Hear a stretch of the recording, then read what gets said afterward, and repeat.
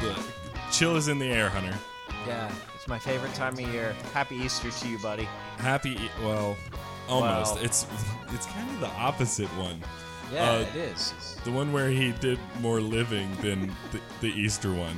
You know, like, sometimes you're in the mood for a new hope, but you can't think of the name, and you're like, is it The Empire Strikes Back? Oh, no, it's Return of the Jedi. That's right. I think I don't really believe in heresy, but if it's real, you just committed it. Probably. Welcome, friends and family, to the wonderful holiday, and by holiday, I mean Christmas, because Kwanzaa was made up by a rapist, edition of Carpooling. It's good to see you today with the magic in our hearts and the spirit in our souls. It is a wonderful time to be alive and an even better time to be a Carpooling listener. If this is your first episode, welcome. It's going to be a little bit different, and we're happy to have you. This is a show that will definitely get you fired. We talk about everything you're not allowed to talk about at Christmas dinner, that being politics, religion, philosophy, etc. ad nauseum, and we've got a great episode for you today. You might have heard the reason why giggling a couple times already, but first, I must introduce the silent one, the giggleless one, Nicholas Beatty. Thank you for joining us on the show today. Glad to be here. I'm glad to giggle. Excellent. And longtime friend of the show, it is indeed our dear friend Ben Palk. Ben Palk, welcome to the show. What is going on, guys? It's great to see you. We have the whole gang here because this year Carpooling is going to give you the present, provided that you immediately go to your podcatching app of choice and input a 5-star review for Carpooling. If you don't do that, I know that you haven't, and if you listen to the show for free, you rapscallion, freeloader, Neanderthal ne'er-do-well, I will find you, and I will give you a lump of coal, but the lump of coal will be traveling at Mach 2, and I will gift it directly to your temple. So, leave that review for us, and we'll get started. Hunter, before we begin the show, I have a dilemma. Okay. I saw a film trailer, and I feel as if I'm being punked. Okay. There's a film coming out called The American Society of Magical Negroes. Which is just... I feel like I'm being punked right now by you. I know, right? Like, what in the world? Why would you name a film this? I know very little about it. This is the actual title of the film. This is the actual title of the film, The American Society for Magical Negroes. And here, this is going to get more complicated because I might have already punched my own card here in a certain sense. But I feel like I go to order a ticket to that show. Yeah, I that's a hate walk crime. up to the box office. I go, one for the American Society for Magical Negroes, please. And I instantly get capped by the woke police.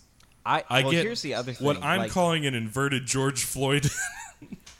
Listen, this is a bit of a trap. It's where George Floyd chokes my foot with his neck.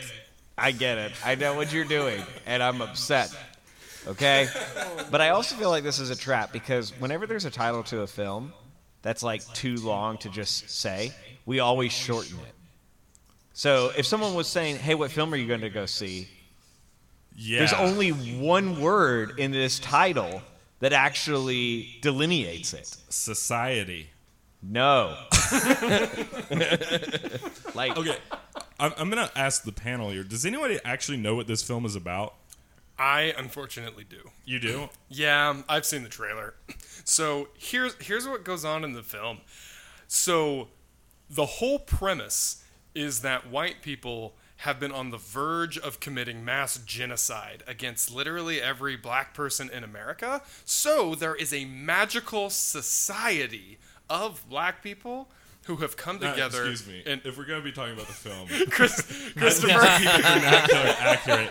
When you say, listen, it's their choice, not mine. Or is this like when, what was that, Nick? I bet you'll know this. What was the rapper Kendrick who had, Lamar. It was Kendrick Yeah. who brought that person up on stage to sing a song. Mad and City, then, yeah. and then like canceled them. What? Yeah, to sing Mad City, he had a white girl got up there at like Hangout Fest or Lollapalooza, and boy, did she sing it. She sang it all the way through, and then he's like, what the hell? And she's like, it's the song. I didn't write it. You wrote it, Kendrick. I don't know if this is a Kendrick Lamar situation or not, but I'm a little bit worried. But and that's what I wanted to talk about. Really, was like, am I allowed to say this? However, I have said Negroes now 38 times, and I'm gonna post this to the internet. Luckily, the internet's the one place I know that no one will see it when I run for president. But I kind of feel like with the right accent, it can come off like academic, the Yeah. word, yeah, but not with our accent. not with him. I was so afraid that we were about to launch into a 3-minute bit of y'all just saying the word in various accents. Negroes. Oh no, here we go. I think the worst would probably be Scottish. I think Scottish is so uninterpretable that I think it would start to get pretty hard to That was a real differentiate self-fulfilling from prophecy. other words. Yeah, it was. So there's times when it's okay to say that word. Like, I don't like baseball, but if I engage with baseball, I watch and engage with stories and books, etc., from the Negro Leagues, which I think that you're allowed to say. Yeah. Like, because that's what it was called, and some of the most legendary players of all time, like Satchel Paige or Jackie Robinson, literally in a lot of ways the best that the sport ever had, in my opinion. But then when you're doing it to talk about Hood Harry Potter, it feels a little bit more like maybe you shouldn't say. Like, it just seems too casual to be like, what house are you in? Crip. I don't know. I don't know what it's gonna be like, but I'm not gonna watch it. But I am looking forward to saying Negroes a lot, I guess. Oh no. It's just I listen. Okay, I cut you off, but Yeah. But tell us what the film's about, so I can decide whether or not I should cancel myself for this bit or not. So basically, the point of the movie, every black person is in constant fear of being genocided by white people, and that's a valid fear according to the movie. And therefore, they have, they being all black people in America, have come together and formed the Society of Magical People to stop white people so from. coy. I'm trying to stay away from it as best I can. Literally to try and stay away from being murdered by white people. That's the whole plot of the film. Like, it's incredibly divisive, incredibly just terrible. I can't believe they're running with this idea. I'm glad you explained it to me, because that's such a demonstrably divisive and prejudiced idea that Yeah. I'm happy to use their words to describe it. Yeah. What are the odds that there's a lawsuit and J.K. Rowling is like, this is exactly the kind of title I would come up with? Like, what's the one guy in Harry Potter, like his last name is like Boltshackle or something? Really? Yeah, though, like one African American or black guy in England or wherever Hogwarts is. Magical Negro. Yes. Yeah, his last name is like something like wild like that. Yeah, when I saw that Sirius Black was a white dude, I was like, well, you are not a serious author at this point. Hunter, you'll know this. What's the female author? Oh, I'm sorry. It's YA author. Young adult. Yeah, that was my just. I was listen. That's just name one famous author that was a woman. Jane Austen. Okay, you got me. That's pretty Yeah, like that's the problem. Is like Jane Austen is so good. Hunter, you cured me. I'm not a bigot anymore. You're welcome. Like seriously, reading Pride and Prejudice, like It's a good one of book. the- It's so well written, and it's also shows you like this perspective into the way the female brain treats relationships. I mean, it's absolutely phenomenal. Yeah. And that being said, if you had to, if it was like Tolkien, Dostoevsky, Jane Austen, keep two, Yeah. she's gone. That's fair. Yeah. Yeah, But we then do I have- mean, But if you're like I cheated with that one though. Because you picked Dostoevsky, the best author ever, and then you picked Tolkien, who knew 35 languages. So it's like it's unfair as unfair gets. Yeah. You know? That's Have welcome. we slipped welcome into to the carpooling. Hunters of Virgin segment? You know what? I think. Hate how you phrased that. I think that's exactly where we should go now. We are going to leave the land of magical Negroes and travel forth to the land of only white people, as far as I can tell. Yes, indeed. What's that sound in the distance? It's the horns of Gondor ringing. They call for aid, and the aid they need is the succor that only Hunter's virginity can provide. Hunter, please bestow upon us a fun Lord of the Rings fact. This is actually one that you can see in the films, but if you're an idiot, you won't be able to notice. God, you're The so more angry. of Gandalf's power he uses, the more of his memory he loses. Yeah. Did you mean to make that rhyme? No, Oh, cool. Bars. I did. I actually knew that because you told me that, Hunter, and Yeah. I really love that that element of his character. And when you know that going into the films, especially the extended editions, it's a lot of fun. Yes. Yeah, Yes. I dig it. Okay, Gandalf, you're late. Well, I didn't know where I was going. I did a lot. I of magic used today. a really big fireball. and Gandalf, you used a fireball to light your pipe. Listen, there's an intersection here. I'm going on Joe Rogan to discuss how my memory's just fine. I do take a unbelievable amount of alpha brain. There you go. There you go. All right, cool. Well, Hunter, thank you. You Gondor called, and the Rohan of your sexlessness provided succor. Let us then move on quickly to our favorite segment. Second favorite segment. All right, third favorite segment, funny horse names.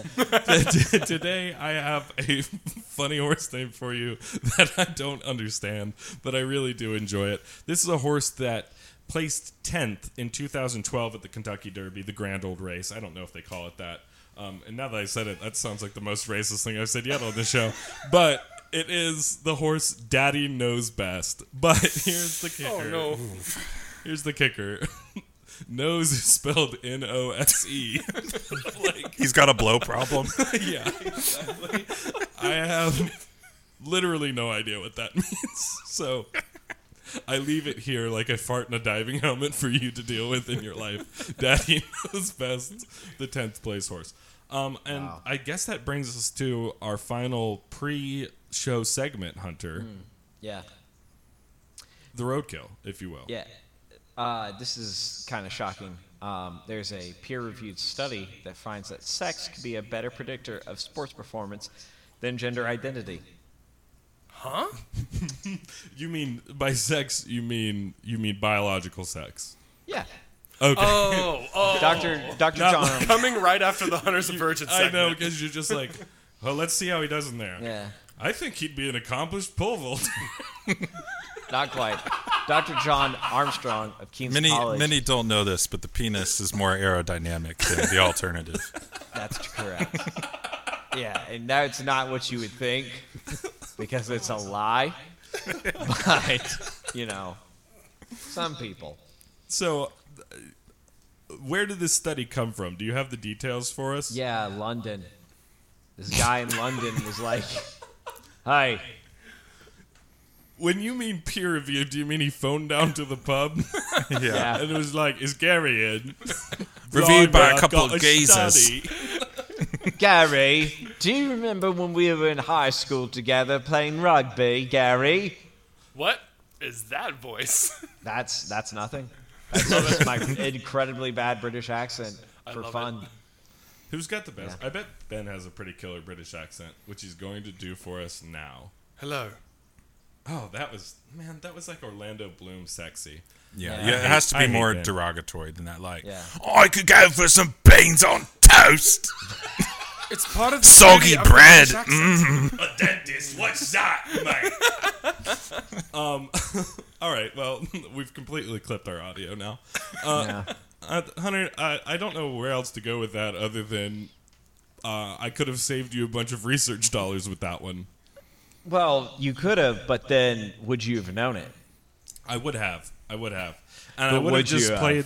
I would have played the video of Leah Thor Thomas beating Riley Gaines with a baseball bat in one of the slowest male times ever recorded in a competitive pool. That's what I would have showed you. I think that's all it takes. Ladies. Okay, well, I still don't buy it. All right. Well, you don't have to because that's the end of the Roadkill segment. So thank you for joining us. Okay. Guys, we've got a big show for you. And we're going to eat dessert first this episode. We have compiled a list of Christmas traditions, and we've arranged them into a tier list. Please, algorithm, am I doing it right? Please help me, algorithm. Help us get listeners, algorithm. So we're doing a wait. tier list. Do a face like you're surprised, and then like with your mouth open, and then do it. Yeah, that's perfect. Yep. And now put that to the right of Yep. the. I the can't. art. I Got can't it. do that because I look like Macaulay Culkin did all the drugs but stayed fat. Oh wow, But that, yeah. that's rough. Poor But guy. there's actual data. The soy facing in the thumbnail like really drives engagement for some reason. I don't know why it's Hold repulsive. on, soy facing? That's a real term? Define, Nick. Soy facing, like when you know the gif of Wolf of Wall Street when he points at the screen, he's like, "Oh, Funko Pop, that's Captain America. I know that. That's a character I like." That's soy facing. That was an get it. incredible explanation. I don't get it, but We I might loved need to watching make you up do it. more Yeah. words that we Impossible don't to know understand. to get Nick to define them. Yeah. All right, so we have made a tier list. This will be the first carpooling tier list, potentially the last carpooling tier list. We'll see how it goes. But we have arranged. Go ahead, Hunter. Which generation buys Funko Pop?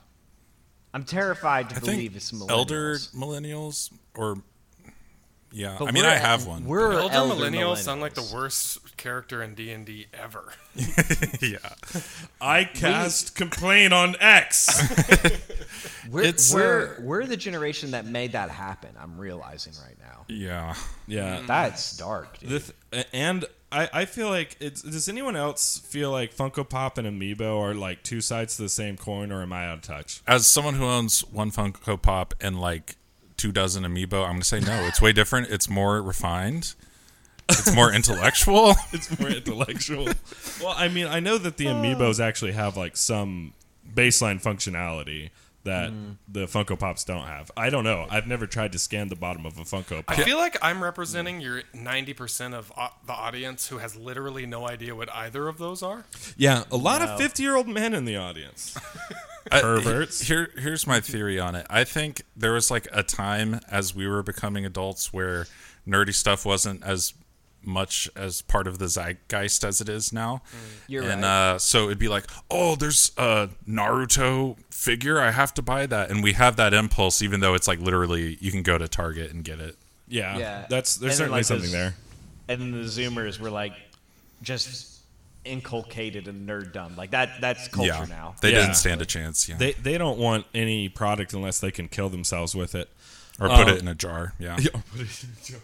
The Zoomers, man. The kids are all right though. I think they're coming back around. They don't play role playing games anymore, Chris. What's wrong with them?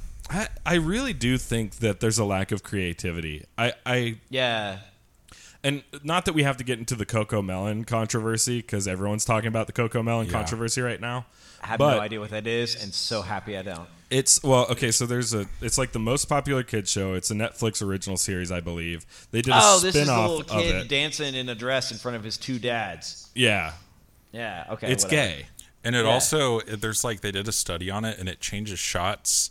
Like it changes like every 2 seconds or something. It's like hyper stimulating, and so it's like bad for kids' brain development. That's actually Not what I only was. That's what I was going to bring up. Is that they format it almost like they format TikTok. When you go back to the Yeah. shows we were watching when we were growing up, Yeah. things like Mr. Rogers. Mr. Rogers would sizzle on a single frame like it was like Blue's a Clues. Japanese art film. You know what I'm saying? Like Yeah, it was just Yeah. one A lot view. of that, it's really hard to tell like how that came about because if you look back, I want to say I'm quoting numbers off the top of my head here, but in the 1950s, I believe the average shot length was about 10 seconds, and now it's between 3 and 4.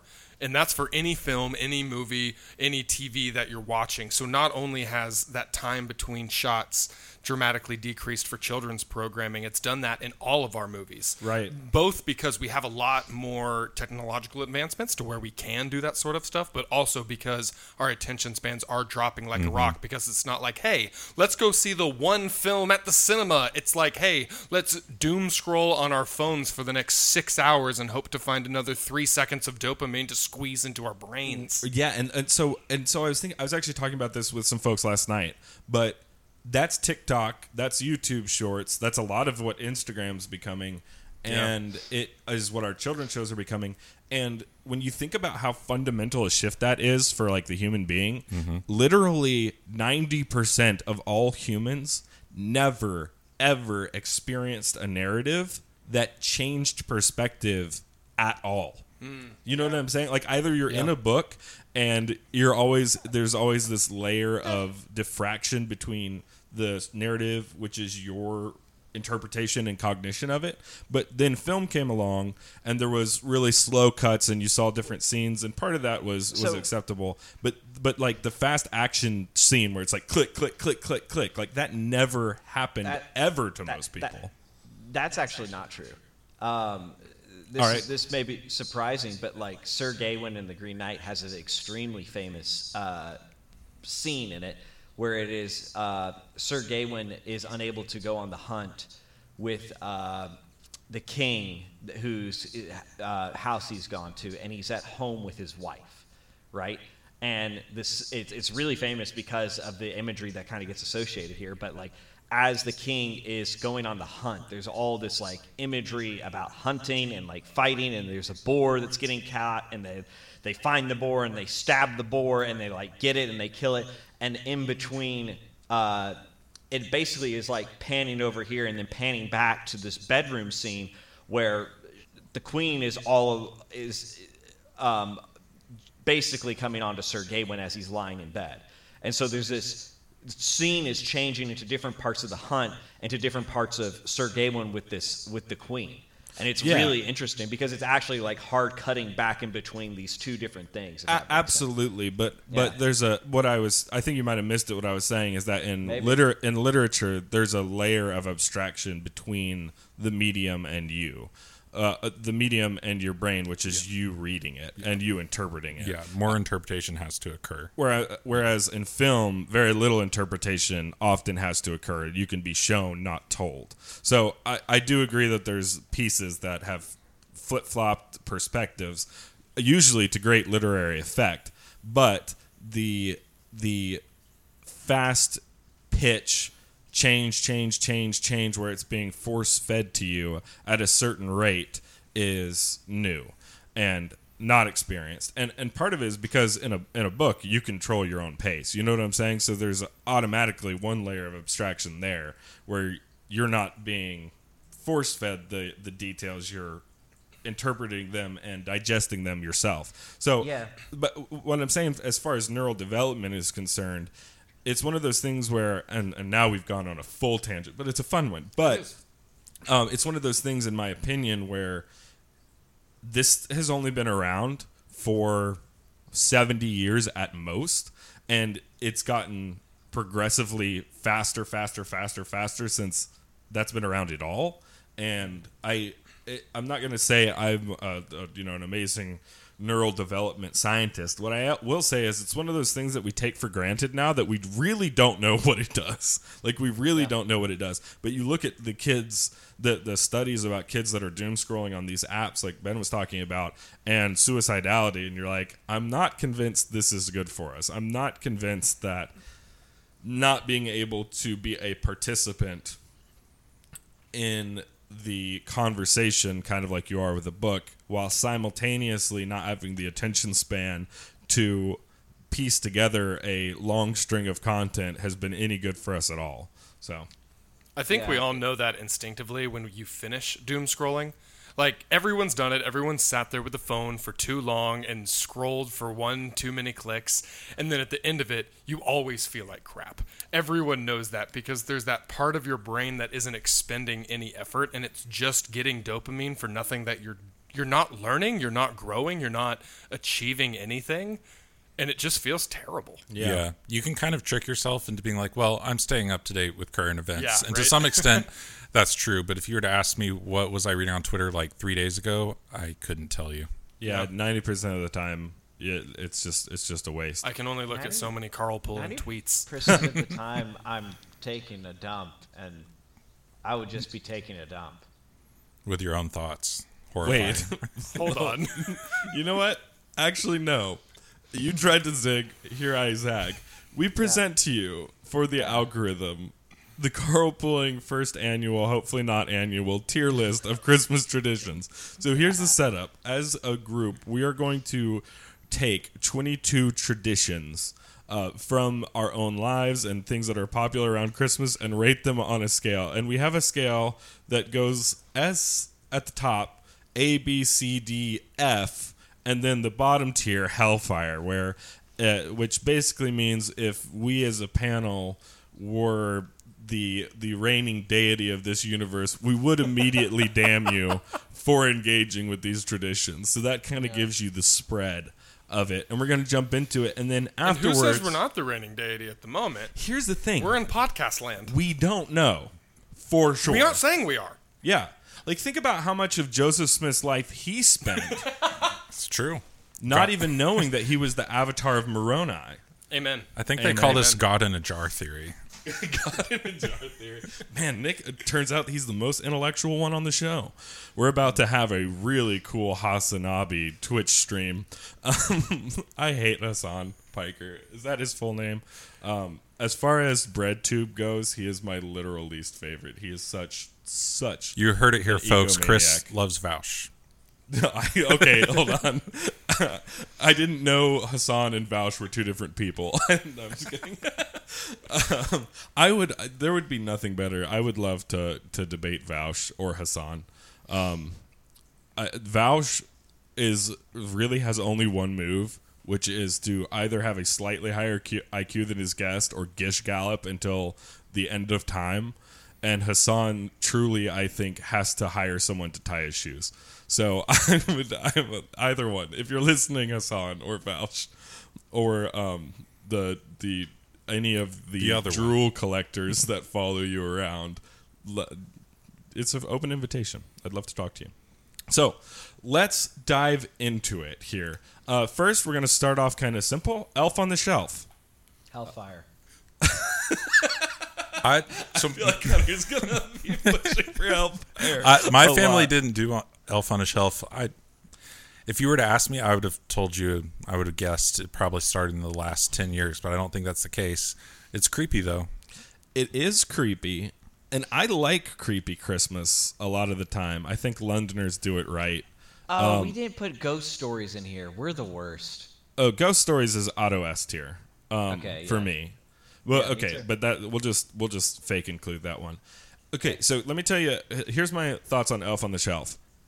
If you are just doing mischievous things and you all are playing this game where you get to blame it on an inanimate elf, for me that's like A tier. Like that's pretty fun.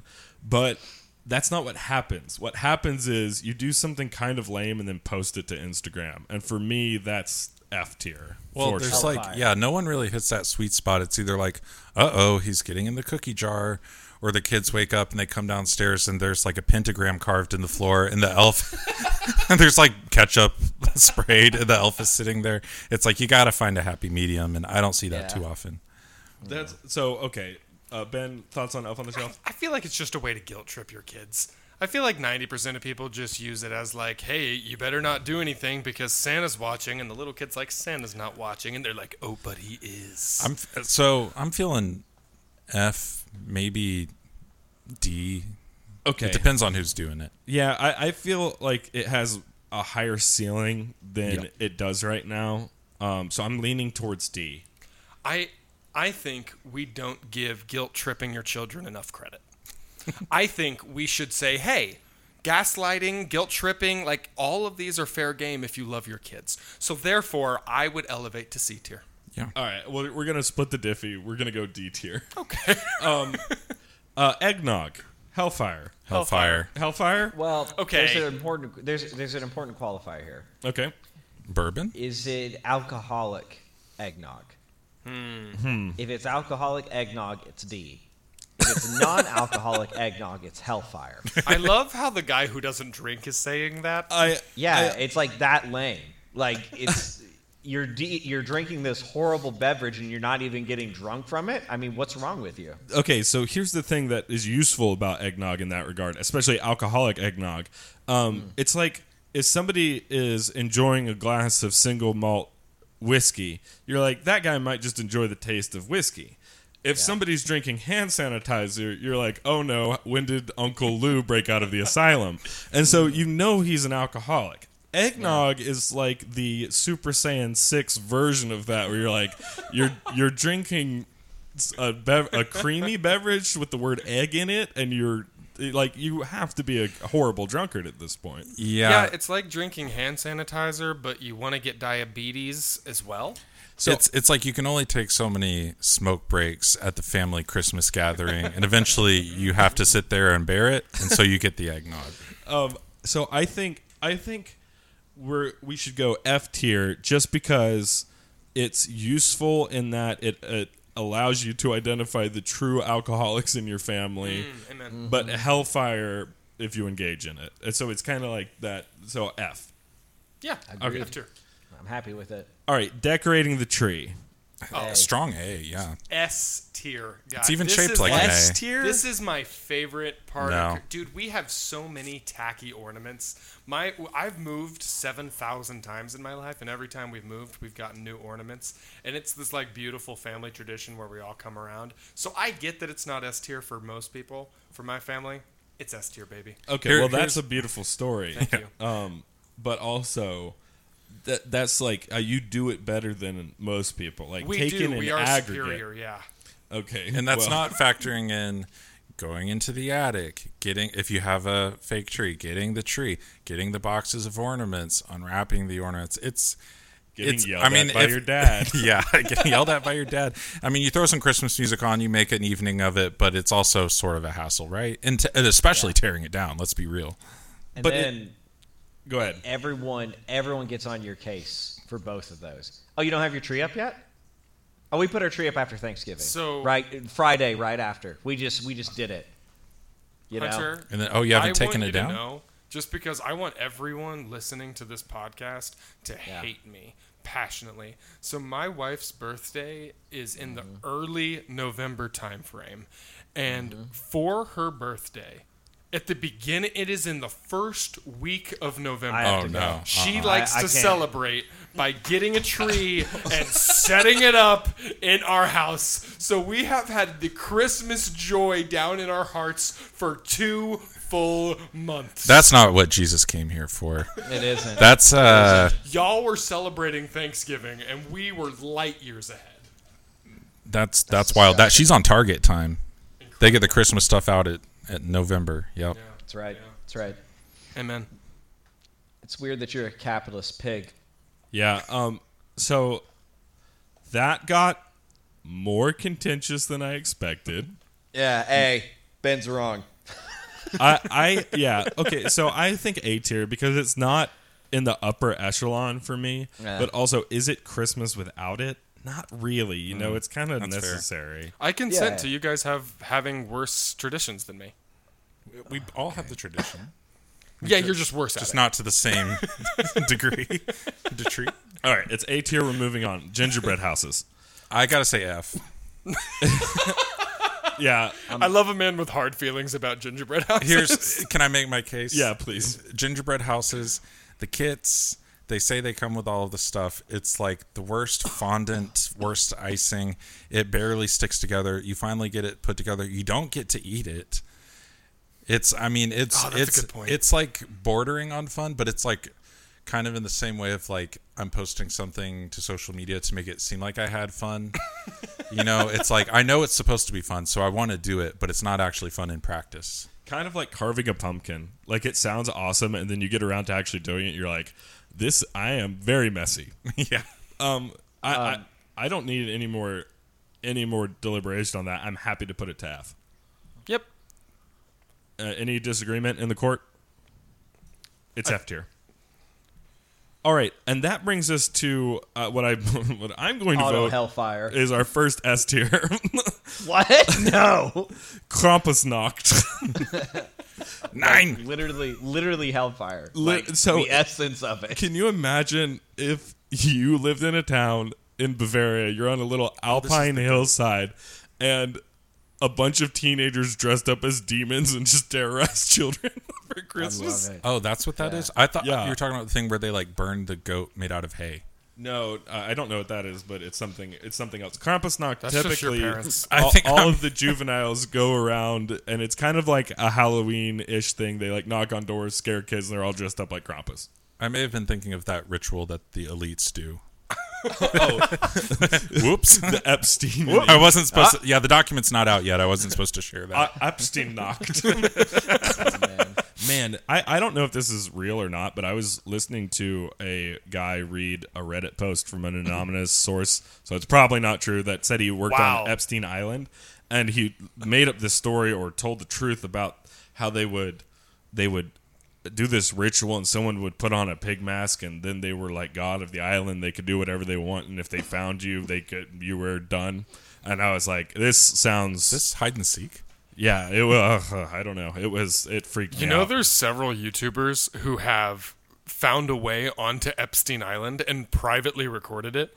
Absolutely fascinating. Like sprinting, getting chased by security, and diving off the island and swimming to boats. We've It got to is see that. Crazy. Well, and he had all of his details right, like about the bathhouse stuff that got confirmed afterwards, and that kind of thing. So I don't know, but it was weird.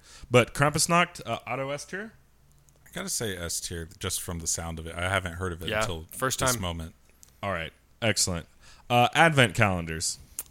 Okay, here's the problem. We just got to one that can be Hellfire tier or can be A tier, because some of the advent calendars are filled with the most fun, great things that just really are a blast. They're very expensive usually if you want to get a good one, but some of them are so comically bad. You like open it up, it's like a hand, someone drew it with crayon, and you open up a little box and it's like a Jelly Belly, and you're like, Yeah. why? Yeah, I think I don't like them because I struggle to pronounce the word tchotchkes. Even though I like them in theory, just like a little figurine of a Pokemon wearing a Santa hat or something. But no, yeah, it depends on what's in them. It's so milquetoast. I think I can put it C tier. Yeah. All right. Okay. Here's one. Complaining about cups at Starbucks. I think at this point it's an American tradition. Amen. B. That's true. S tier? It's a B. I think it's like, yeah, I think because you it's- get to see the dumbest opinions from both sides. You really do. You know what? I'm going to put this one at A tier, I think, just splitting the difference here. And really, this one we maybe should have done last, because I think this is one of the things where people are actually circling the drain on an issue that matters, Yeah. which is tradition, but they do not understand why. It's one of those things, kind of like we were talking about with doom scrolling, like, you have this embodied reaction that something is good or bad, but we're not thoughtful enough often in the public discourse to articulate it. Yeah. Yeah. And there's so this many one things deserves- like that. Like that's like what cultural zeitgeists are. It's like these things that we all know. You see it and you nod. It's like why everyone likes memes. Is you see a meme and you just instantly get it, but there's like something underlying it. Like that's what the word meme is. Like you go to, we're in the South, right? So there's this weird lingering culture of happy holidays versus Merry Christmas. And you go to a store, and I can't tell you how many times I've heard like a nice, well-meaning store worker be like, Happy Holidays. And then like an older person looks at them and is like, Merry Christmas. And it feels like that they just feel like they just won this tiny little battle. But if you actually sat down and asked them like, well, what is the freaking point? Like, what are you trying to accomplish? Oh, Like, what language. do you think you... Sorry, guy who just said not said. Oh, we almost had him. But yeah, you're exactly right, Chris. It's like everyone kind of feels like there's something going on, but not many people are articulating it very well. Yeah, I agree. Okay, so we'll leave that at A tier for now. I'm actually going to put it above decorating the tree. Hallmark movies. This should take no time. Hellfire. Yeah. I Guys- mean, ironically, kind of fun, but they all have the same template. Hey guys, look, I love my wife. And I love my relationship But with not her. So I'm going to need to make this F tier or I'm sleeping on a couch. Everyone in favor of Hellfire to make Ben's life worse? Let's go Hellfire. Just Hellfire. for funsies. There we go. Cookies for Santa. I like it. I like the Shinto-esque-ness of leaving treats for a deity. It's like a sentence only you would say, and I loved it. Nick made. I was gonna put this at B tier, and Nick just made me want to put it S tier. I will say, as someone who's about to be a new father, Yep.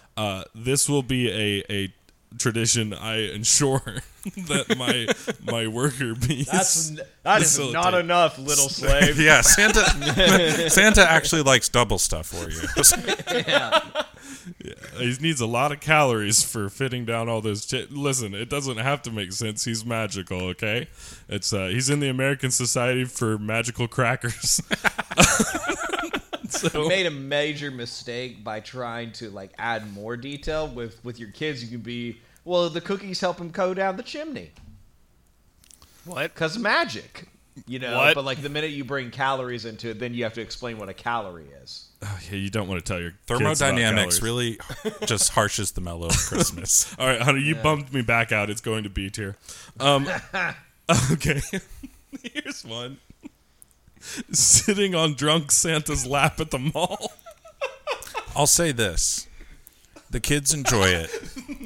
The kids enjoy it, but Listen. not as much. Nick's about to engage in what's called the map defense.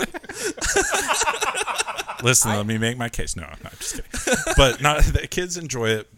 Well, actually, that's not always true. I think I cried several times. I was scared of him, but not as much as the ex-felon who had his name legally changed so he could have this job and have kids sit on his lap. Sorry.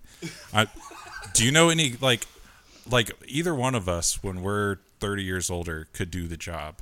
Right. With our build and our facial hair, we could do the job. And I know I'll probably be 80 pounds heavier then.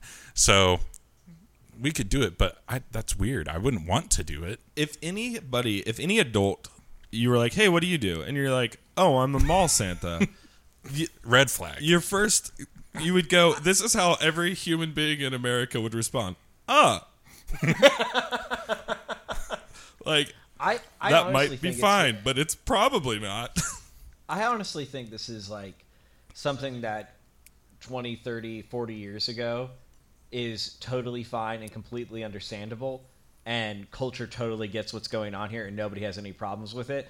And then in today's mindset, it's just impossible. I totally agree with this. Because I think that's the right take.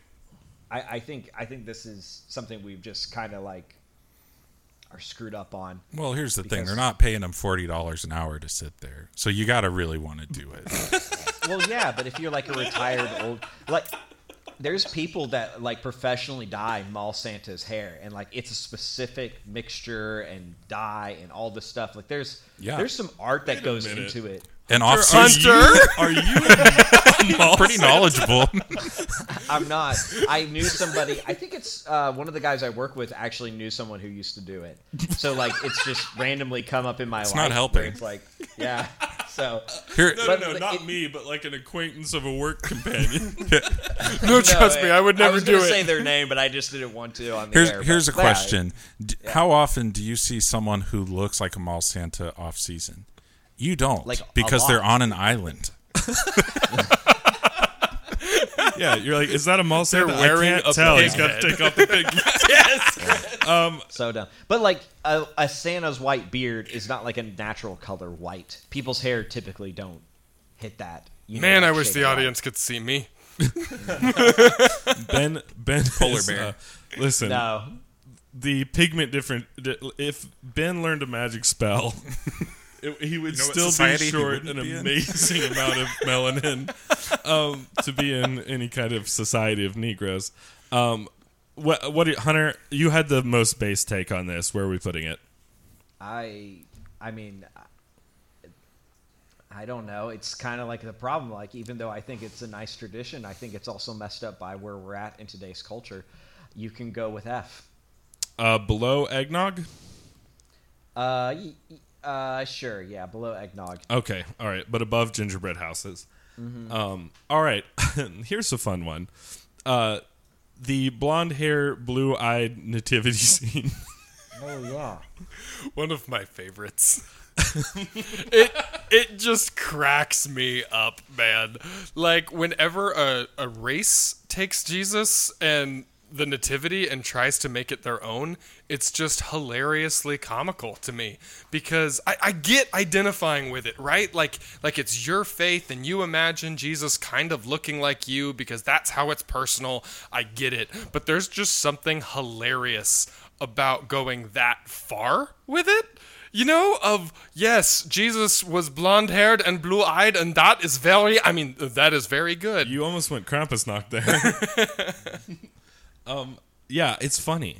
It's funny. B tier. I think it's a solid Yeah. B. Yeah, probably above cookies though. All right, I'll put it above cookies.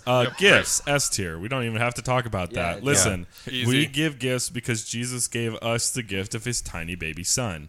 Wait a minute. God gave us the Nope. gift of his tiny I mean, baby if son. you ask who wrote Da Vinci Code, if you ask him, maybe. yeah. Dan Brown. Kind of Brown, Mormon doctrine yeah. now. Here's one that I think we'll all remember from Christmas Eve, growing up in a Southern Baptist home, as we all did. You sit down, you're ready to go to sleep so that presents might come after you sugar plum drift into the mystical dream world, and your dad cracks open the Bible and reads the entire book of Luke In the original Greek. in the original Greek, Koine Greek. No, we got to get the good stuff, the NIV, The NIV. or if you're a real Christian, the KJV. You know what? The Amplified drives me nuts. It's like I don't need the Bible to scream at me. It's fine. I Have think you I'm ever the read only the Message? non-Calvinist that uses ESV.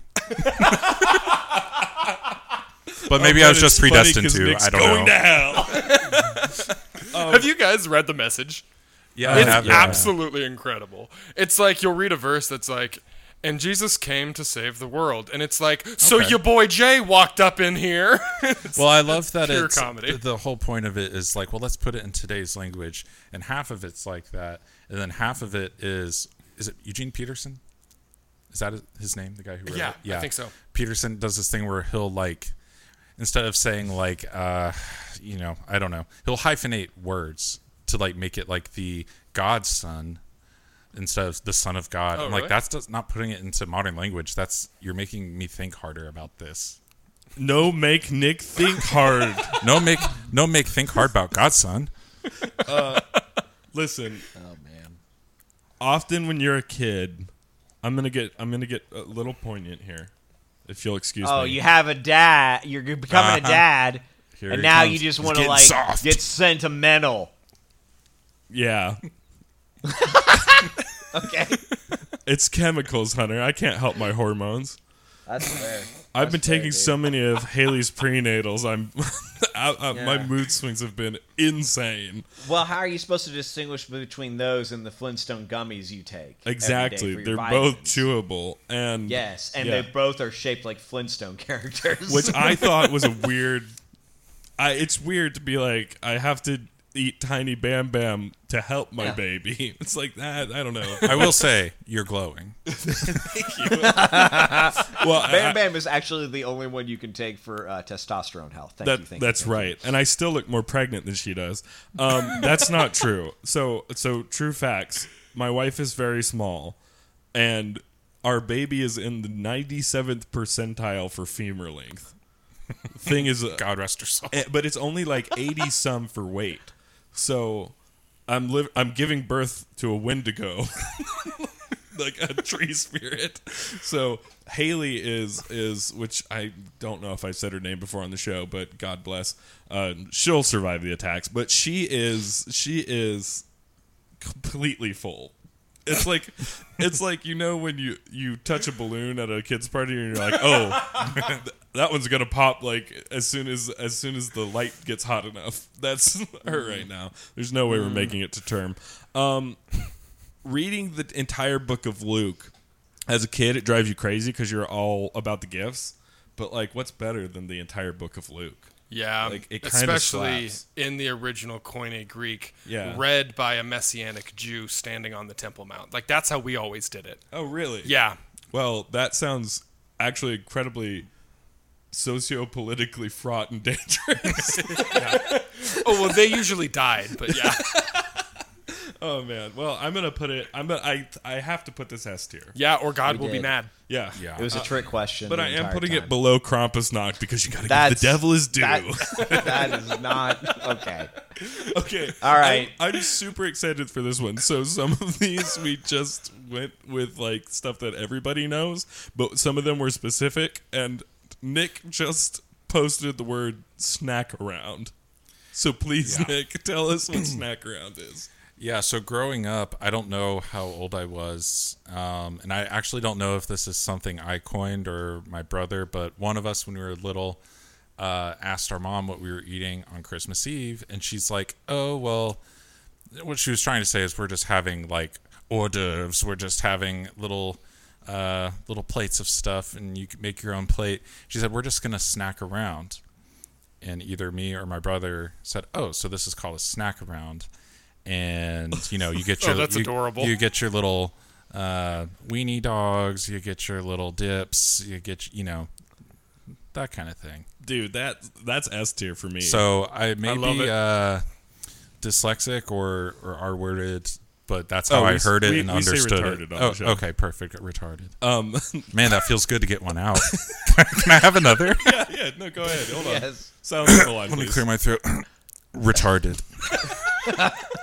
That's, And listen. wow, 5 people just got fired. Good work, Nick. Yeah, Yeah. that's very good.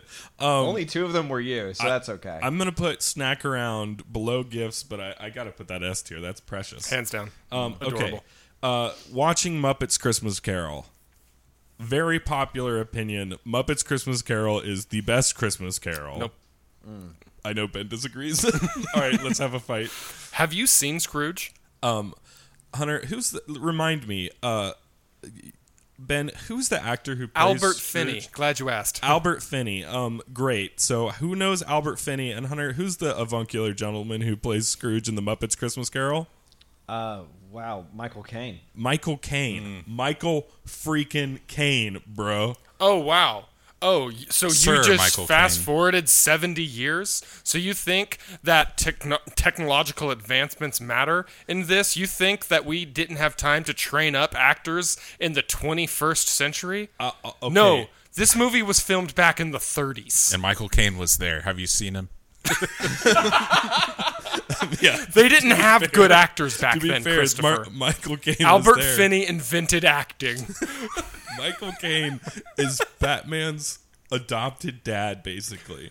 I don't know exactly how the relationship works. It's very Albert familial, Finney but he would have still pays him. adopted Batman. Master Tiny Tim. I can't do the voice. I really can't. Do you know why we fall, Master Tiny Tim? So we can learn to pick ourselves up. I'm glad that I lost my parents. I want them to see me at church without any parents because it might remind them of how blessed they are and how little crime they fight on a day-to-day basis. I'm looking at the trailer right now. Oh, gosh. Thoughts? This is terrible. Ooh. Yeah, Shots of I fire. like how Ben's like, it came out during the Great Depression. That's one of its main selling points. Really Well, it big is budget. 1970, which is not a great time for art. Okay, look, guys, I made that up. While we're on the subject, did you know that there is a Muppet Christmas crossover that you're probably not aware of? Wait, 1970. So, I am absolutely horrified. growing up, there's a Christmas movie that I remember watching on TV. Like, I don't think we owned it. And it randomly came to me the other day, and I found it on YouTube. Someone had recorded it off of their VHS. And I watched all 1 hour of it, and it is called Elmo Saves Christmas. And in Elmo Saves Christmas, Kermit the Frog makes an appearance. And you mean actual Kermit, not Jordan B. Peterson. Yes, he wasn't talking about cleaning your room or Yeah. any such things. He was there giving the news, and it's actually really funny. And he had the funniest part in the movie easily. Because it isn't at all obvious that the spirits can't do it all in one night. I mean, think of the significance of it. Perhaps. When the bell tolls one, but how many times might the bell toll one? And it's not entirely clear to me exactly just what a bell is. Exactly. It depends on what you mean by bell. And it depends on what you mean by one. Such fun living in CCP Sesame Street. If you know what that's in reference to, I'm so sorry that you had to see that. Man, okay, if they remade Muppets Christmas Carol with Jordan Peterson as Marley, it would be amazing. This is the chain I forged in life. And you're forging a chain yourself every time that you get up and you do things that don't make you integrated and don't make you strong. I'm crying. Okay. Oh, that was such a good. What about puppets? Benzodiazepines could do anything. What about the puppets? Who will think of the puppets? I love Jordan Peterson so Yeah. much. All right, so S tier. Yeah. I do like that movie. Yeah, we'll Clearly go S with tier. Okay. I had to double check this. Jim Henson did make the Sesame Street Yeah. puppets as well. Yeah. So the Yeah, I crossover didn't- there makes a lot of sense. I asked that to my girlfriend as we were watching it. I'm like, is this a Jim Henson thing? She's like, yeah, you don't know that? And I'm like, I do now. Yeah. Thanks, girlfriend. All right. Let's. We got a couple more to get through here before we hit an hour into the show, and then we actually start the discussion. So, looking at Christmas lights. I'm tier. feeling. Oh my God! no. we are diametrically I'd say B. opposed, my friend. You're a humbug, is what you are. I'd say Bah. C or B.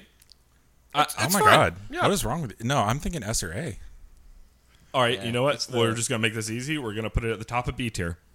Everyone gets really grumpy. They're like, hey, you want to go look at lights? And it's like, kind of tired, and I have like 40 pounds of eggnog in my tummy. Not really feeling it. And then they're like, but we have to because it's Christmas.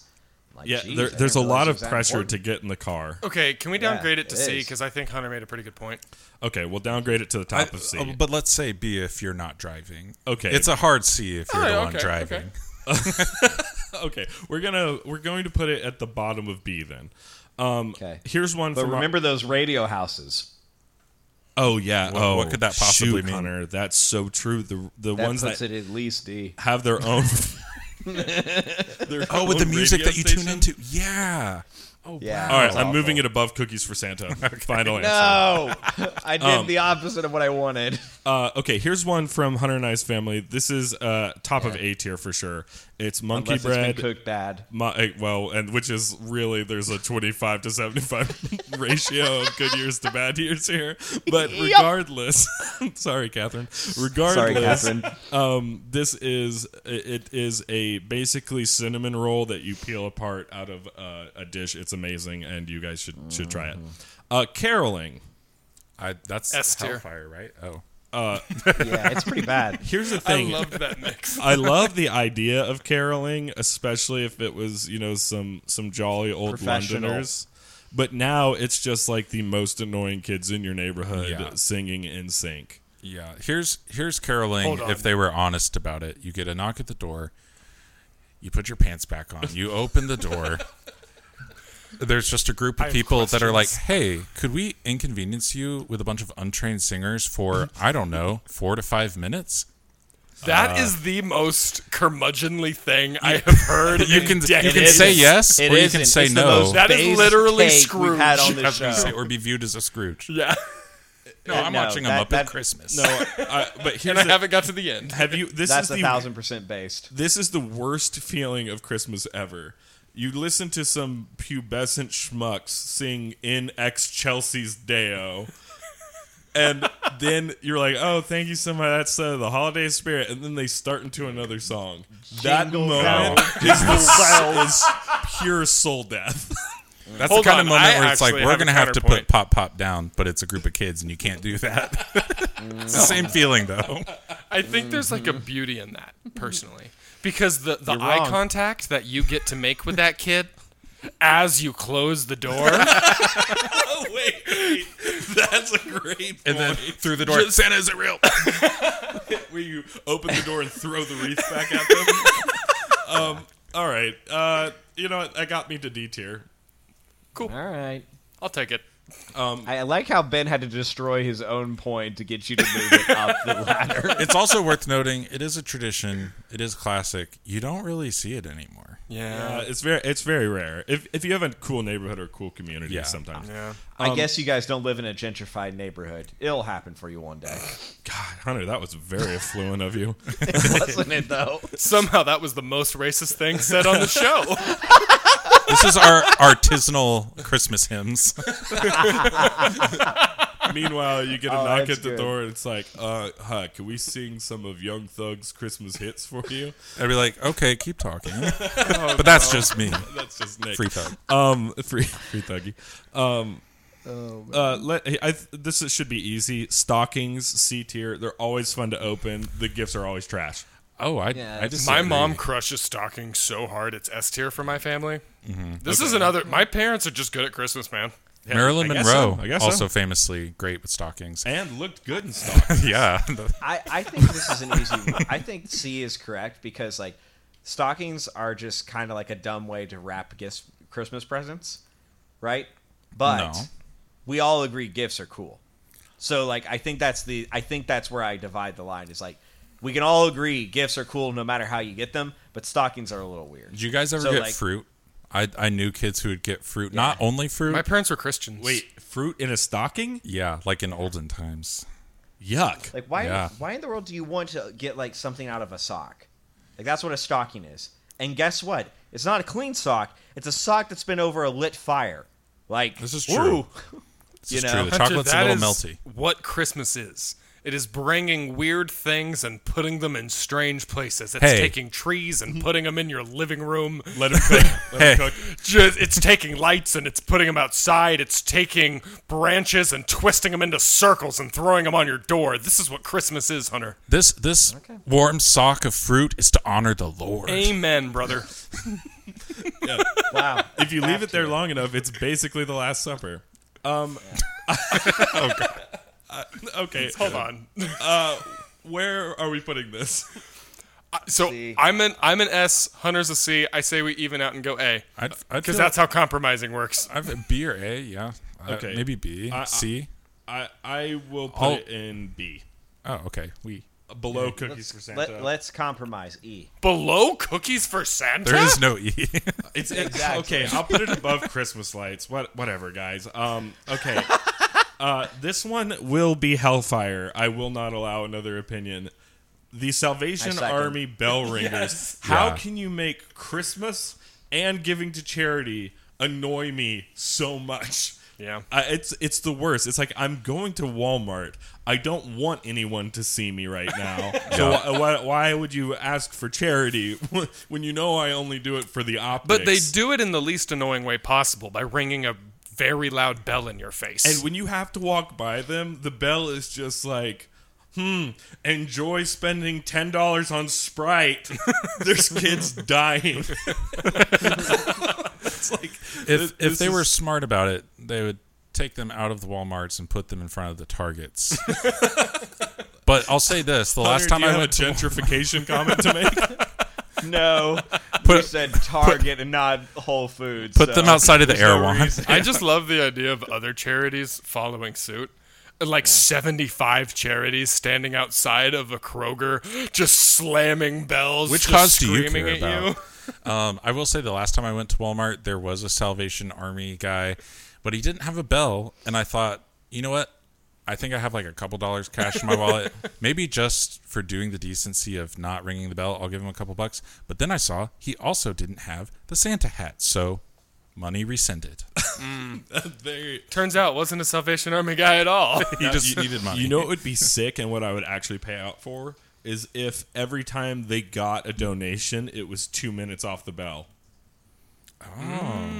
And then it's like a game that you're playing with the rest of like a society. pay it forward Like if sort you of walk deal. in there and the bells ring, you're like, I'll put another quarter in the meter. Reverse You know what I'm jukebox. Reverse It's actually a jukebox, great yeah. idea. saying? In its current form, pure hellfire. Yep. Below Hallmark movies Amen, for brother.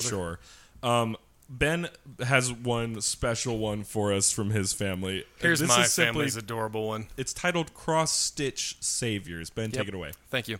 So what my mom did is she cross-stitched Mary, Joseph, and a donkey, and then she cross-stitched 3 wise men. And what she does is, starting at the beginning of the Advent season, she puts them at opposite ends of the house, where in the middle they would meet is the tree. And every day, like kind of like an Elf on the Shelf vibe, she moves them like a little bit closer, and at Christmas, they're at the tree, and there's baby Jesus. But it gets funny because she just leaves them in the middle of the hallway. Like, no matter where you're Like on the at, they're floor? going to be. Yeah, so I hope there's no Catholics listening because Mary just gets yeeted.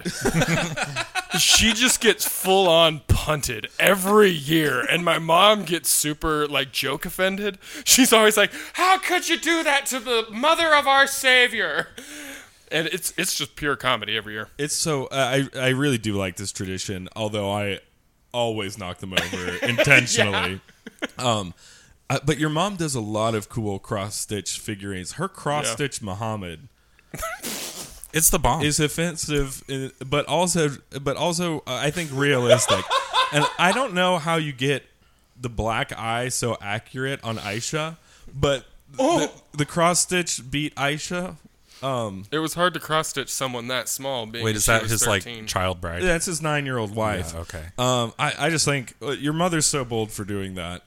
But yeah, I love cross stitch Muhammad. So I'm gonna put this at B tier, I think, because Oh, I'm feeling A. Dude.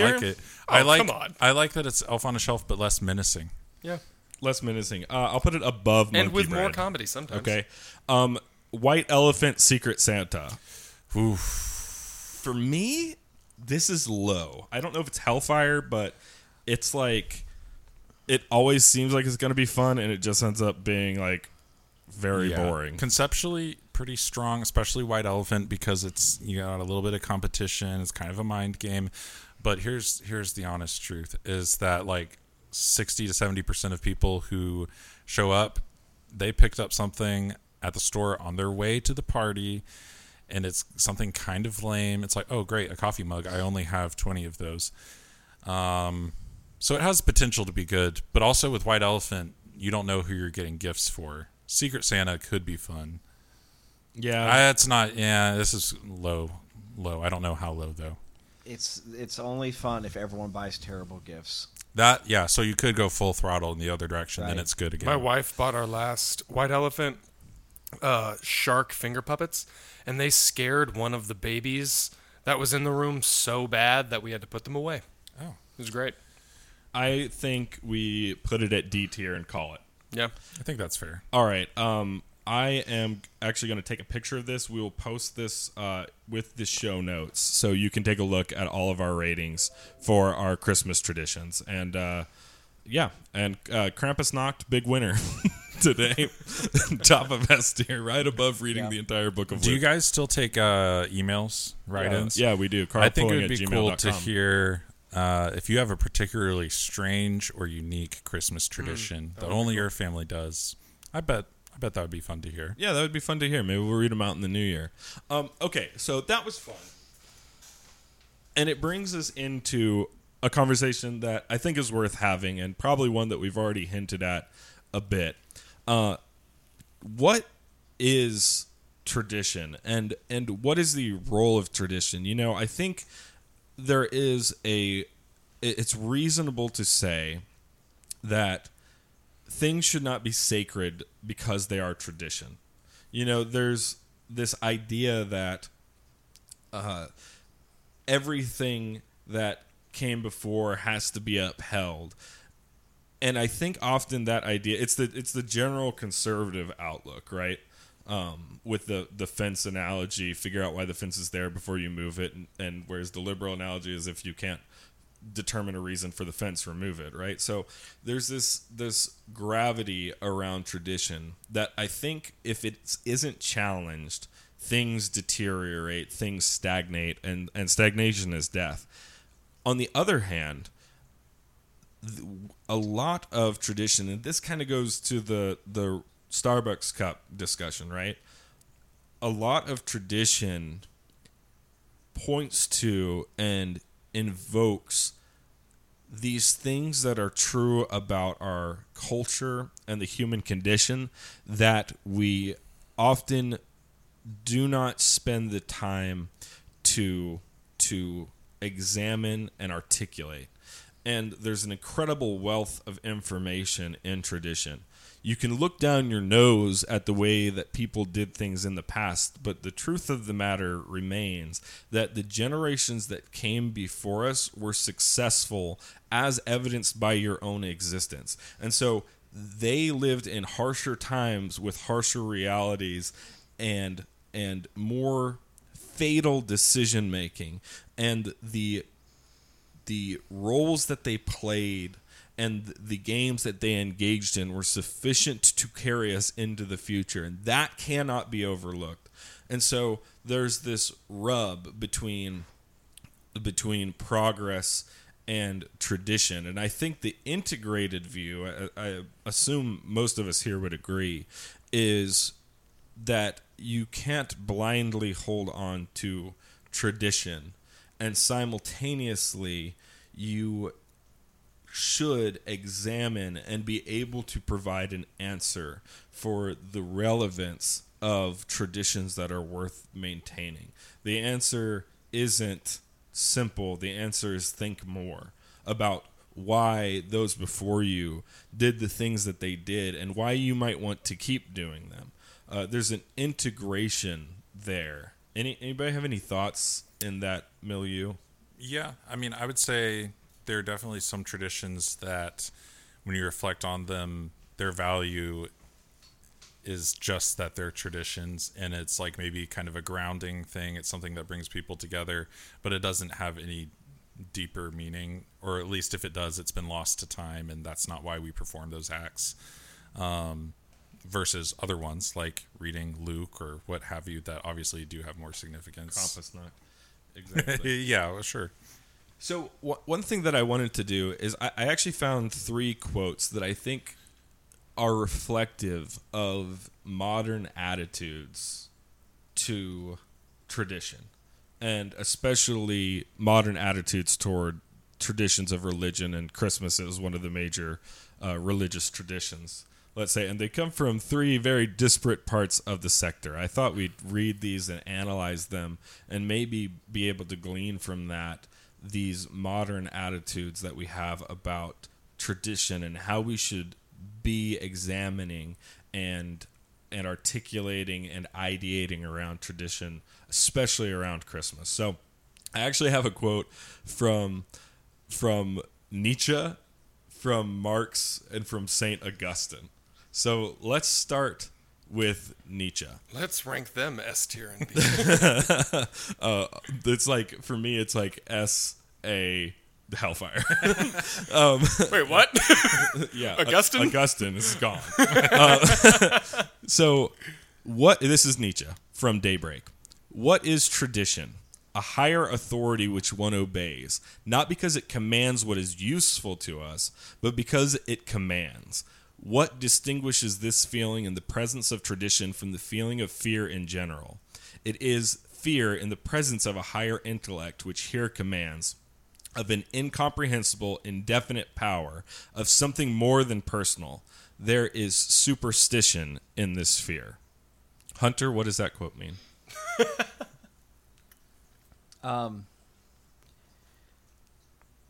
It means that This is the typical response when someone's asked to analyze Nietzsche. it means that the thing that is commanding you is society itself, right? And that's not a personal command. It's a command against everyone at once. And one of the ways that you can know that is because it's not something imposing itself upon you in the given moment, right? It is not a wolf. It is not a bear. It is not an angry, abusive father. It's not right? a small Santa in a pig mask. It's not a small Santa in a pig mask. And Nietzsche makes one mistake here where he says it's something that's not useful for our survival. And the answer is sometimes it's not useful for our survival, Yeah. right? And so he has this view on tradition that it is something not necessarily negative, but not necessarily, but he's not really concerned with the rightness or the wrongness of it. He's just telling us what it is, right? And it's this thing that imposes its will upon everyone, and it is larger than a person or the society that exists today that's receiving the command from tradition. It's heavier, weightier than everything that is here. Yeah, And so- and Hunter, I like how you identified what is useful to us, and that was one of his major critiques. I think this is actually one of the critiques I have with what I would classify this argument as. The argument, and I think he is making a moral judgment on tradition, connecting it to a superstitious fear, which if you know anything about Nietzsche's philosophy, he would claim that that was the old way, and that there is a new intellect and ideology to come and replace that and to set mankind on the path to greater liberty, etc. But that's where he actually doesn't care about morality. Well, and this is the problem, because he very specifically states his limited view of morality. He is approaching morality from a purely utilitarian framework, which is totally insufficient. His basic assumption is that which commands us isn't commanding us out of usefulness. It commands us simply because it commands us, and that is a limited view of morality. This is kind of, to me, it's the Reddit atheist argument. Yeah. You know what I'm saying? Where you can talk around it, but not all of life can be delineated down to a trolley problem. And there's certain things that are right and wrong where the battle for your soul is more important than, let's say, the amount of lives saved or the quantifiable utility of a set of actions. And I think this is where Nietzsche misses the point pretty drastically in this argument and many of his arguments. But there's a simplicity to that which ought to be aspired to in his take. Yeah, and the simplicity goes too far. I think he's rejecting simplicity in one sense and embracing it in a different sense. He's saying, well, you just submit to the power because it's powerful. You submit to tradition because it holds a lofty position of combined intellects who have all come before you. But now we can change, and this, he doesn't get into that in this quote, but Nietzsche's philosophy is, but now we can submit to our own intellect. Now we can rise above. And it's like exactly what you just said, Chris. Where is the morality in that? Yeah. It isn't purely utilitarian. You can't just define the rightness and wrongness of following tradition based on who has more power. Right. Well, and it's so interesting too, because Nietzsche both railed against the game of power politics and completely assuaged to it at separate pieces throughout his writing, which it's very interesting. He really did think that there was a delineation between the philosopher king and the commoner, and that if we simply had the right rulers, we would have the right rules. And I think it was his downfall. It's one of the reasons, actually, why, not that Nietzsche was a Nazi, it was his sister that was a Nazi, more accurately. Oh, wow. But, and converted a bunch of his writings to be fellow travelers with Nazism. But it's one of the reasons I think that his work was able to be slant rhymed and reused in that manner. Wow. Is because it allowed the door open for this might makes right strategy. And when you believe in, let's say, the freeing power of the Übermensch to come and provide these list of ideals that will guide society into a post-God age, it's really easy to go from there to eugenics is not only not immensely evil, but unbelievably desirable, right? Like that, it's that flaw in his reasoning that I think was his intellectual downfall, which luckily he was shored up by many other maybe thinkers, to sum all of that up, something along the lines of we don't just embrace tradition because of its utility, we also embrace it for the moral light that it can often shine. Well, and one thing to say, I guess, yes, and in conjunction with that is we can't simply analyze tradition in light of its utility. It's incumbent upon us to look for the deeper morality that exists in tradition. Yeah. And if we're not doing that, we're being too shallow. And like, you know, you might not need to reread the entire book of Luke every Christmas Eve, right? But by the same token, what else are you doing? What's more valuable to spend your time on? And could you be doing something else that nurtures your soul in quite that way? Really a question worth asking. Hunter, it looked like you had something else to add in there. I was just thinking that I think it's probably wrong to think that Nietzsche is heading to a new morality or is concerned with the question of good and evil, hence beyond good and evil, you know. And I would say, you know, like all, you know, when he doesn't necessarily think tradition is not useful or bad, or religion is stupid or backwards. What he really thinks is that society has gotten to the point where it's clearly proven that those forms of thinking are no longer accurate to reality. Yeah. Right. But by doing that, the entire moral underpinning of life is about to get removed. Sure. Right. And so, like, Yeah. when he's saying it's superstitious, that's really what he's saying. He's saying that it's based on a superstition. When he says it's not utilitarian, what he means is believing in tradition doesn't necessarily get to a scientific truth. Right.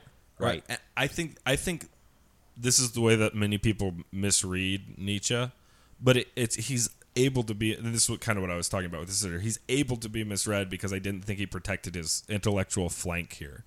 I think Nietzsche would generally agree with this conversation that we're having about the role of tradition.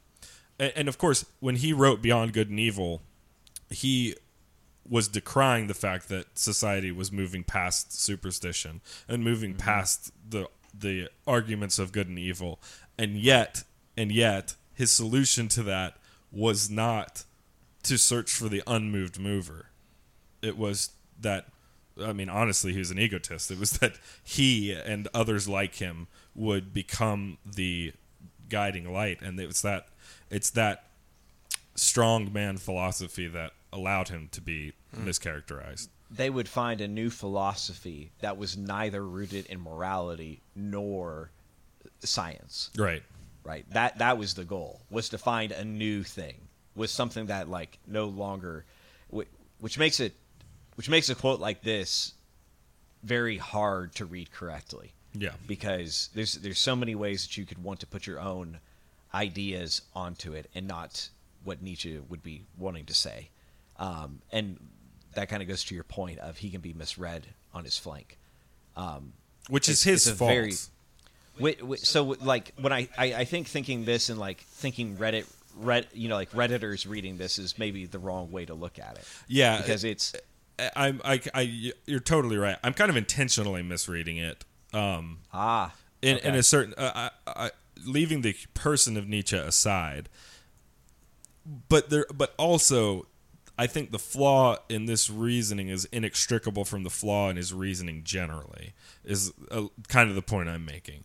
So, Sure. So again, like I said, I think he would agree with most of the analysis we've done of the proper role of tradition, and yet, because he wouldn't acquiesce to the proper source, his argument falls flat here, and then it is picked up and often used not in congruence with what he would actually believe by somebody who would say this to kind of simply say, well, if your tradition is superstition, your superstition is rooted in fear, then discard it. He becomes postmodern Exactly. without ever joining forces with them. Exactly. Okay. I'm on board. Well, fun. Nietzsche's always a fun one. Uplifting. Let's go to the worst one. So this is Marx from A Contribution to the Critique of Hegel's Philosophy of Right. I love this quote. You do? All right. Yeah. Then defend it. Gird thy loins, Hunter. Yeah. Religion is the sigh of the oppressed creature, the heart of a heartless world, and the soul of a soulless condition. It is the opium of the people. The abolition of religion as the illusory happiness of the people is the demand for their real happiness. To call on them to give up their illusions about their condition is to call on them to give up a condition that requires illusions.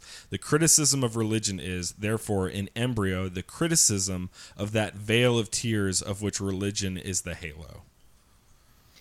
So wonderful to say something like the heart of a heartless world and the soul of a soulless condition. Thoughts like that speak so deeply to the way Marx saw the world. Mm-hmm. And that when you see these conversations where people have where they only speak about economics and oppression and right to power and all of this nonsense without any of the actual like meat and reality of being a human, to some extent, it's like, where does that all come from? Why do we only see women as competing in the world of men, right? And following a man's biological clock? Why has feminism never tried to build the world around the way a female works, but only the way around a man works? So it's a very interesting, like, biological question. There is no feminist model that fits the world, right? It's always women saying they can fit into a men's biological rhythm of how the world works. Very interesting interview Barry Weiss did with someone a while back on Honestly about the same topic, if you're interested. And so I think it's like this terrifying thing that Marxism does, is because it essentially it says religion is this heart and this soul, and it calls religion for what it exactly is and says they have nothing to do with our world that we want to make, which is exactly what Marx wanted to do, was take all of that out. Yeah. In a sense. In a way, he's a call and response to Nietzsche in a way that would horrify Nietzsche. That's correct. Yeah. But he's trying to move on to this new form of morality forged in his likeness, and that is it's terrifying. And this idea that you can find true happiness in the world, one, by eschewing a call to something higher, and also by discarding the traditions that brought us thus far, is incredibly hubristic. But simultaneously, it's like much Marxist thinking, there's an internal incongruency to it. And it's so funny in this quote specifically when he's talking about the soul of a soulless condition and the heart of a heartless world. He is making the religion of a religionless world. He is designing the grand narrative of a world that's tried to discard its grand narratives. Yeah. And it's so funny to me in a kind of a morbid and sad way. Yeah. No, I agree. I think it's like incredibly, you're lacking self-awareness if you think, well, I don't practice any organized religion, so I don't have any rituals, or I don't have any quote-unquote religious practices that I engage in. It's it's something else, unless your life is literally total chaos. There's some kind of rhythm, some kind of something you engage in that is grounding you. And what I guess this is like what more of a materialist view of the world that he's kind of arguing for. So that could look like different things to different people, but it's incredibly blind to say, well, those people are in a poor economic position, and for them religion relieves that. It makes them feel better about the way their life is set up. That can be true, but I'd say by and large for most people that's, I can have a little treat, I can have a little a smoothie on the way to work, and that's little niceties like that are kind of what is their opium, as it were. Yeah that statement religion is the opium of the people is incredibly strong language, especially given the time that this was written. And when you're talking about materialism, I mean, listen to this phrasing. To call on them to give up their illusions about their condition is to call on them to give up a condition that requires illusions. The meaning being that if they can simply give up on God, they will no longer need to have any self-deception whatsoever. And yet, embedded directly in the Marxist philosophy is pure utopianism, which is what Christianity or really any of the major three religions are often Nirvana accused heaven. of when you haven't considered them at all. And the truth of the matter is that Christianity is not a utopian religion. Christianity is a duty-based religion. It's a religion that says, heaven for me, heaven for us is being rightly oriented to serve and praise that which is praiseworthy. That there's something higher calling us up. And the closer we get to that, the more fulfilled, the more happy we will be. It goes back to the Solzhenitsyn quote that is literally one of the most useful analytical tools for dissecting the modern theology of secularism, which is that if we had all of our wants met and we did nothing but eat rich foods and lie in warm ponds and go about procreating, that in 2 weeks we would tear everything down just so something interesting happens. It is Dostoevsky. Who did I say? Solzhenitsyn? You said Solzhenitsyn. Okay, sorry. I just protecting your flank. Thank you, Dostoevsky. It's like it is. I was talking about Solzhenitsyn earlier today, as he's on the brain. Yeah, but it's all good. It is that mistake that Marx makes, and you're exactly right to call it materialism here, Nick, because it is a misunderstanding that having our material needs met will make us moral.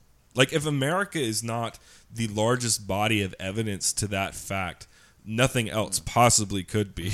We are richer and more affluent and have more opportunity and are more successful and are more comfortable than any other group of people ever on the face of the planet, and yet we are quickly falling into the same and more disastrous versions of the moral traps that destroyed every empire that came before us. We continually prove as the human species that our desire is not for utopia. Our desire is for purpose. And the reason that we often attach ourselves on to utopia and pretend like it is our purpose and our goal is because utopia is a thing that secularists believe they can be the god of. Yeah. They believe they can be the harbinger of utopia. Yeah. And it's just a lie. And even if the dog caught the car, it wouldn't know what to do next. Yeah. Obviously, there's crime and all kinds of atrocities that come out of desperation from being in a poor economic position. But not quite to the magnitude of having like all of the money in the world and nothing stimulates you anymore and you're flying to an island. You know what I mean? Exactly. Yeah, exactly though. Yeah, there's a type of evil that only affluence can create. This is an important thing to remember about Christianity, right? If you could say that like Buddhism was to achieve nirvana, which is a complete dismemberment from this reality, right, and then to enter into a heavenly state outside of it.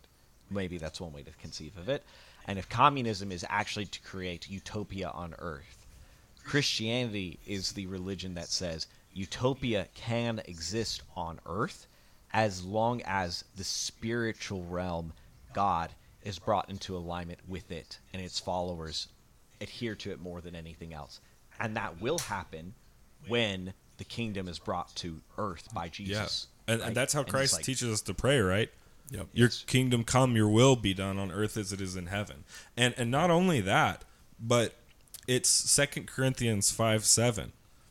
It's we walk by faith and not by sight. Christianity isn't the illusion. It's the understanding that the things that we can tactically perceive as being the most real are fake in the face of an almighty God. That there's things that are more real than the things that we can touch. Yeah. And that's the most profound idea that has ever impacted human philosophy, period, in my estimation. It's also the things that we touch are filled with more spirit than we could possibly imagine. Absolutely, there's that too. Right. To kind of bring it back to Christmas, something. Well, no, I mean, something that's pretty interesting to me is, and I'm probably misquoting this a little bit, but the gist is true, is that shalom, the word, sort of what's baked into that we don't pick up on. It actually means Merry Christmas. That's right. That's right. Checkmate. Mary Savior. That we don't believe in. No, but shalom has this meaning in it that has to do with God's presence being with you, but also you being oriented correctly, your life being in congruence with God. Beautiful. So when you think of peace on earth, goodwill towards men, that's, I think that's pretty awesome. Yeah, no, that's fantastic. And that is what God would have of us. Not just a chill time, but right standing with God. To most secular Jews, shalom means let's have a chill time. What up, my G? Ben, did you have something there? No? Good. Okay, all right. Finally, we get to an amazing quote from St. Augustine. And I don't actually know what this is from. So I just know that it's attributed to him. Awake, mankind, for your sake God has become man. Awake, you who sleep, rise up from the dead, and Christ will enlighten you. I tell you again, for your sake God became man. You would have suffered eternal death had he not been born in time. Never would you have been freed from sinful flesh had he not taken on himself the likeness of sinful flesh. You would have suffered everlasting unhappiness had it not been for his mercy. You would never have returned to life had he not shared your death. You would have been lost if he had not hastened to your aid. You would have perished had he not come. Let us then joyfully celebrate the coming of our salvation and redemption. Let us celebrate the festive day on which he, who is the great and eternal day, came from the great and endless day of eternity into our own short day of time. St. Augustine. Let me just start by saying, brilliant thinker, St. Augustine. He was spitting.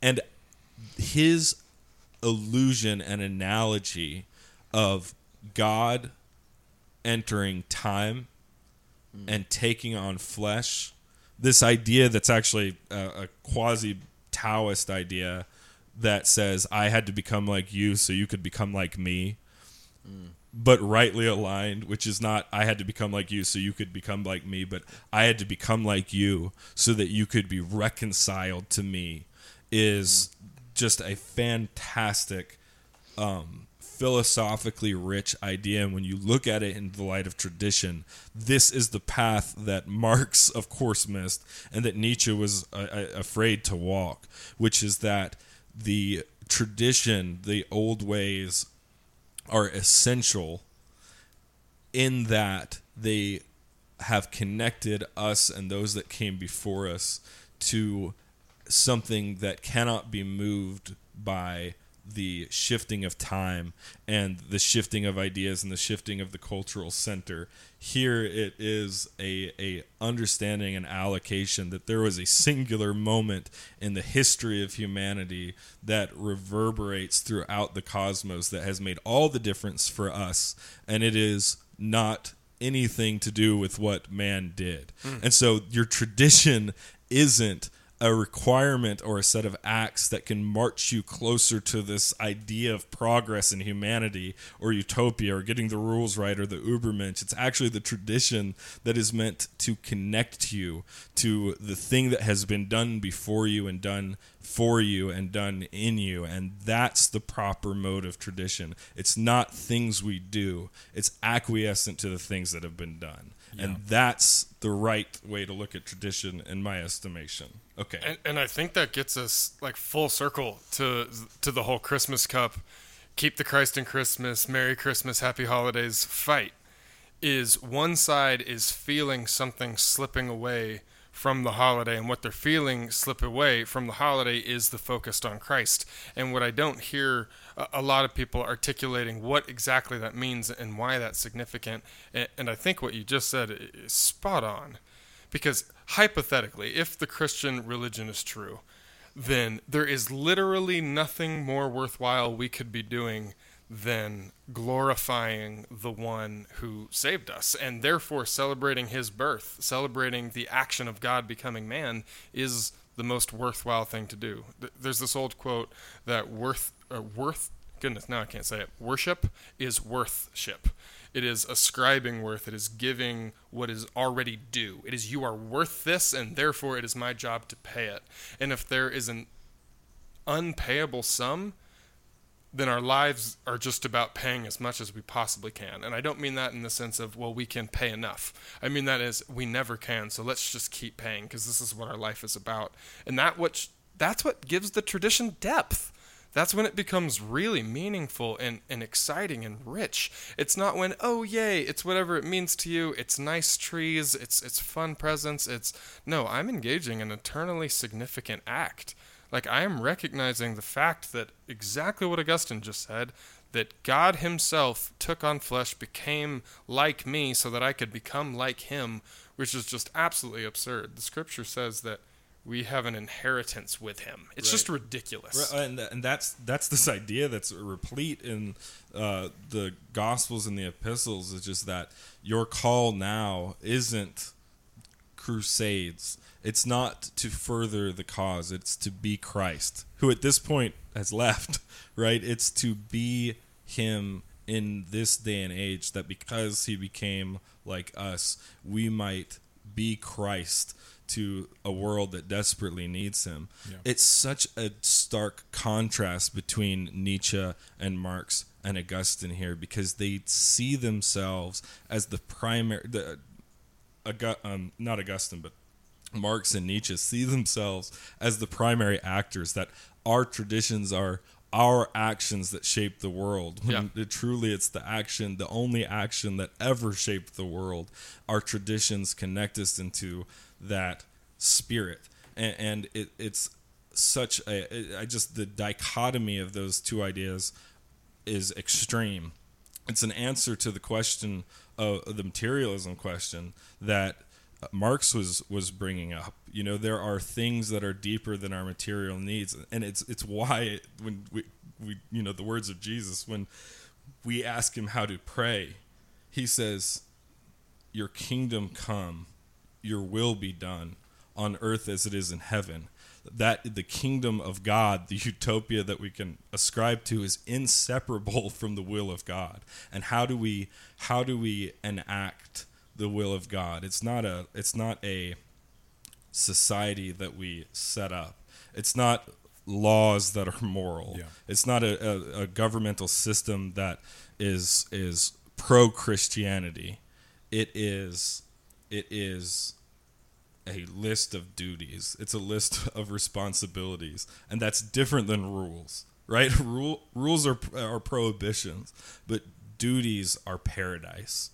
Duties are paradise because you have that integrated feeling that what I'm doing right now truly matters centrally to the heart of the world, and I owe it, and I owe more than it, but I am engaged properly with the world right now, and that's the kingdom of God. Yeah. And you know that, like, if you're a Christian and you're listening, when you're acting in accordance with that, you know that it's true. You know those moments where you are not doing what Chris would do, but you're doing as best you can what you think the will of God is, and like you want a little taste of the soma. That's the real soma, and it's not invented in a lab. You know what I'm saying? Yeah, I think that, to me, reminds me of this beautiful concept in theology. It's so simple but profound, I think, is already and not yet. It's, what is the kingdom of heaven? Well, it's already here and it's not yet here. And it's like, it's both. It's simultaneously, Jesus came down and said, the kingdom's here. I'm it. what's up? How's it going? And do as I do. This is the kingdom of heaven. And then he also says, but every day for the rest of your life, keep praying your kingdom come. Right. Because it's already taken up residence, but the utopia isn't here. Yeah, there's definitely something poetic about for one day or maybe a couple weeks leading up to the day, once a year, at least in America and some other countries, that the center of culture comes into alignment with the center of time. But that's grand sounding and everything, but it's not as significant as what you were saying, Chris, about being able to embody that and live that out. We have that opportunity every day. Yeah. That's right. That's true. I think it tells on a culture that wishes that it was post-superstitious, let's say. What's it? I think it tells on a culture that we yearn for this narrative. We yearn for this season of agreement and alignment, and the fact that, well, that it has always existed in a certain sense, and that since the expansion of the church and since Christ, it's been centered around that narrative. You know, because we did an episode about this a couple of years ago. We talked about Yuletide and Saturnalia and those kind of things, and there's been these Festivus winter holidays that have existed for a long time, but how easily were those co-opted by an idea that says, actually, there's something more important than you, and you can engage with it. Like, it's not at all obvious to the modern thinker. You can make the Christianity as a security blanket because you're afraid of hell argument, which is insipid and small for so many reasons. Atheists just don't think Christians have ever asked themselves these questions, right? But the fact that that idea spoke to humans and the human condition so centrally that it was able to supersede and outclass all those other ideas to fold into this Christmas holiday, and this reaction against it is a modern outcropping in many ways, that it was able to sublimate that desire for purpose across all different cultures is extremely telling. And now in our modern age, every atheist friend, non-Christian Muslim American friends, many of mine, celebrate Christmas. And the reason is because I think it's a time of year, kind of like you were saying, Nick, where we may not attribute it properly, right, but we play the game as if we might have the kingdom of heaven here, and it's intoxicating. Yep. And it's ultimately desirable. And sure, it's been commercialized and all that kind of stuff, but why wouldn't you take the most powerful idea of all time and use it to sell more Coke to polar bears? But that is the power of the responsibility and the duty of tradition that Christmas brings into such tight contrast. And I think it's a really worthwhile thing to spend some time thinking about as you go through the season. Maybe traditions aren't me replicating patterns on society that are going to shape the future. Maybe tradition is me replicating patterns that have been inscribed on the heart of every man. So Nietzsche and Marx both said tear down, and Augustine seemed to say kneel down. Rather than let's rip down things because we're smarter and we're better and we can build it better because we know. Augustine said, no, he knew better, so let's spend our time rejoicing and serving. And come on, what's a better mission? Is it ripping things down or is it serving? It's that simple to me. Agreed. Well, anything else? Cool. Well, Nick, Ben, thank you so much for joining us for this holiday Red Cup episode. Happy Saturnalia. Happy Yuletide to you. And Kwanzaa was still invented by a rapist. Thank you for joining us. What a lovely conversation we've had. Thanks for helping us with the tier list and sharing your traditions with us. And thank you, listener, for giving us some of your time over the busy Christmas season. We hope that you found this culturally enriching and enlightening to you. Please leave us a review. 5 stars are the only ones we accept. Otherwise, we get paid $10,000 directly from George Soros anytime you leave a 4-star review or lower. You can follow us on all the socials. We're at Carpooling. I'm at Chris X Carl, and Hunter is at Emotional Carl. Anything you guys want to plug while we're here? Nothing. What is a chocolate orange? That's a great question. I saw this at the store today. I was like, never again. Yeah, I'm not sure. That's it. Okay. Orange. Enjoy a chocolate orange for Nick. And email us Orange. your traditions or any thoughts you had about the show at carlpulling@gmail.com. You can go to carlpulling.com and find all of our links there, etc. All of our episodes are also posted there. Buy some merch. You can buy some merch. And what should you do carlpulling.com/store. if a Christmas mouse with a foamy mouth bites you right before Christmas? Oh, that's rabies. Get tested.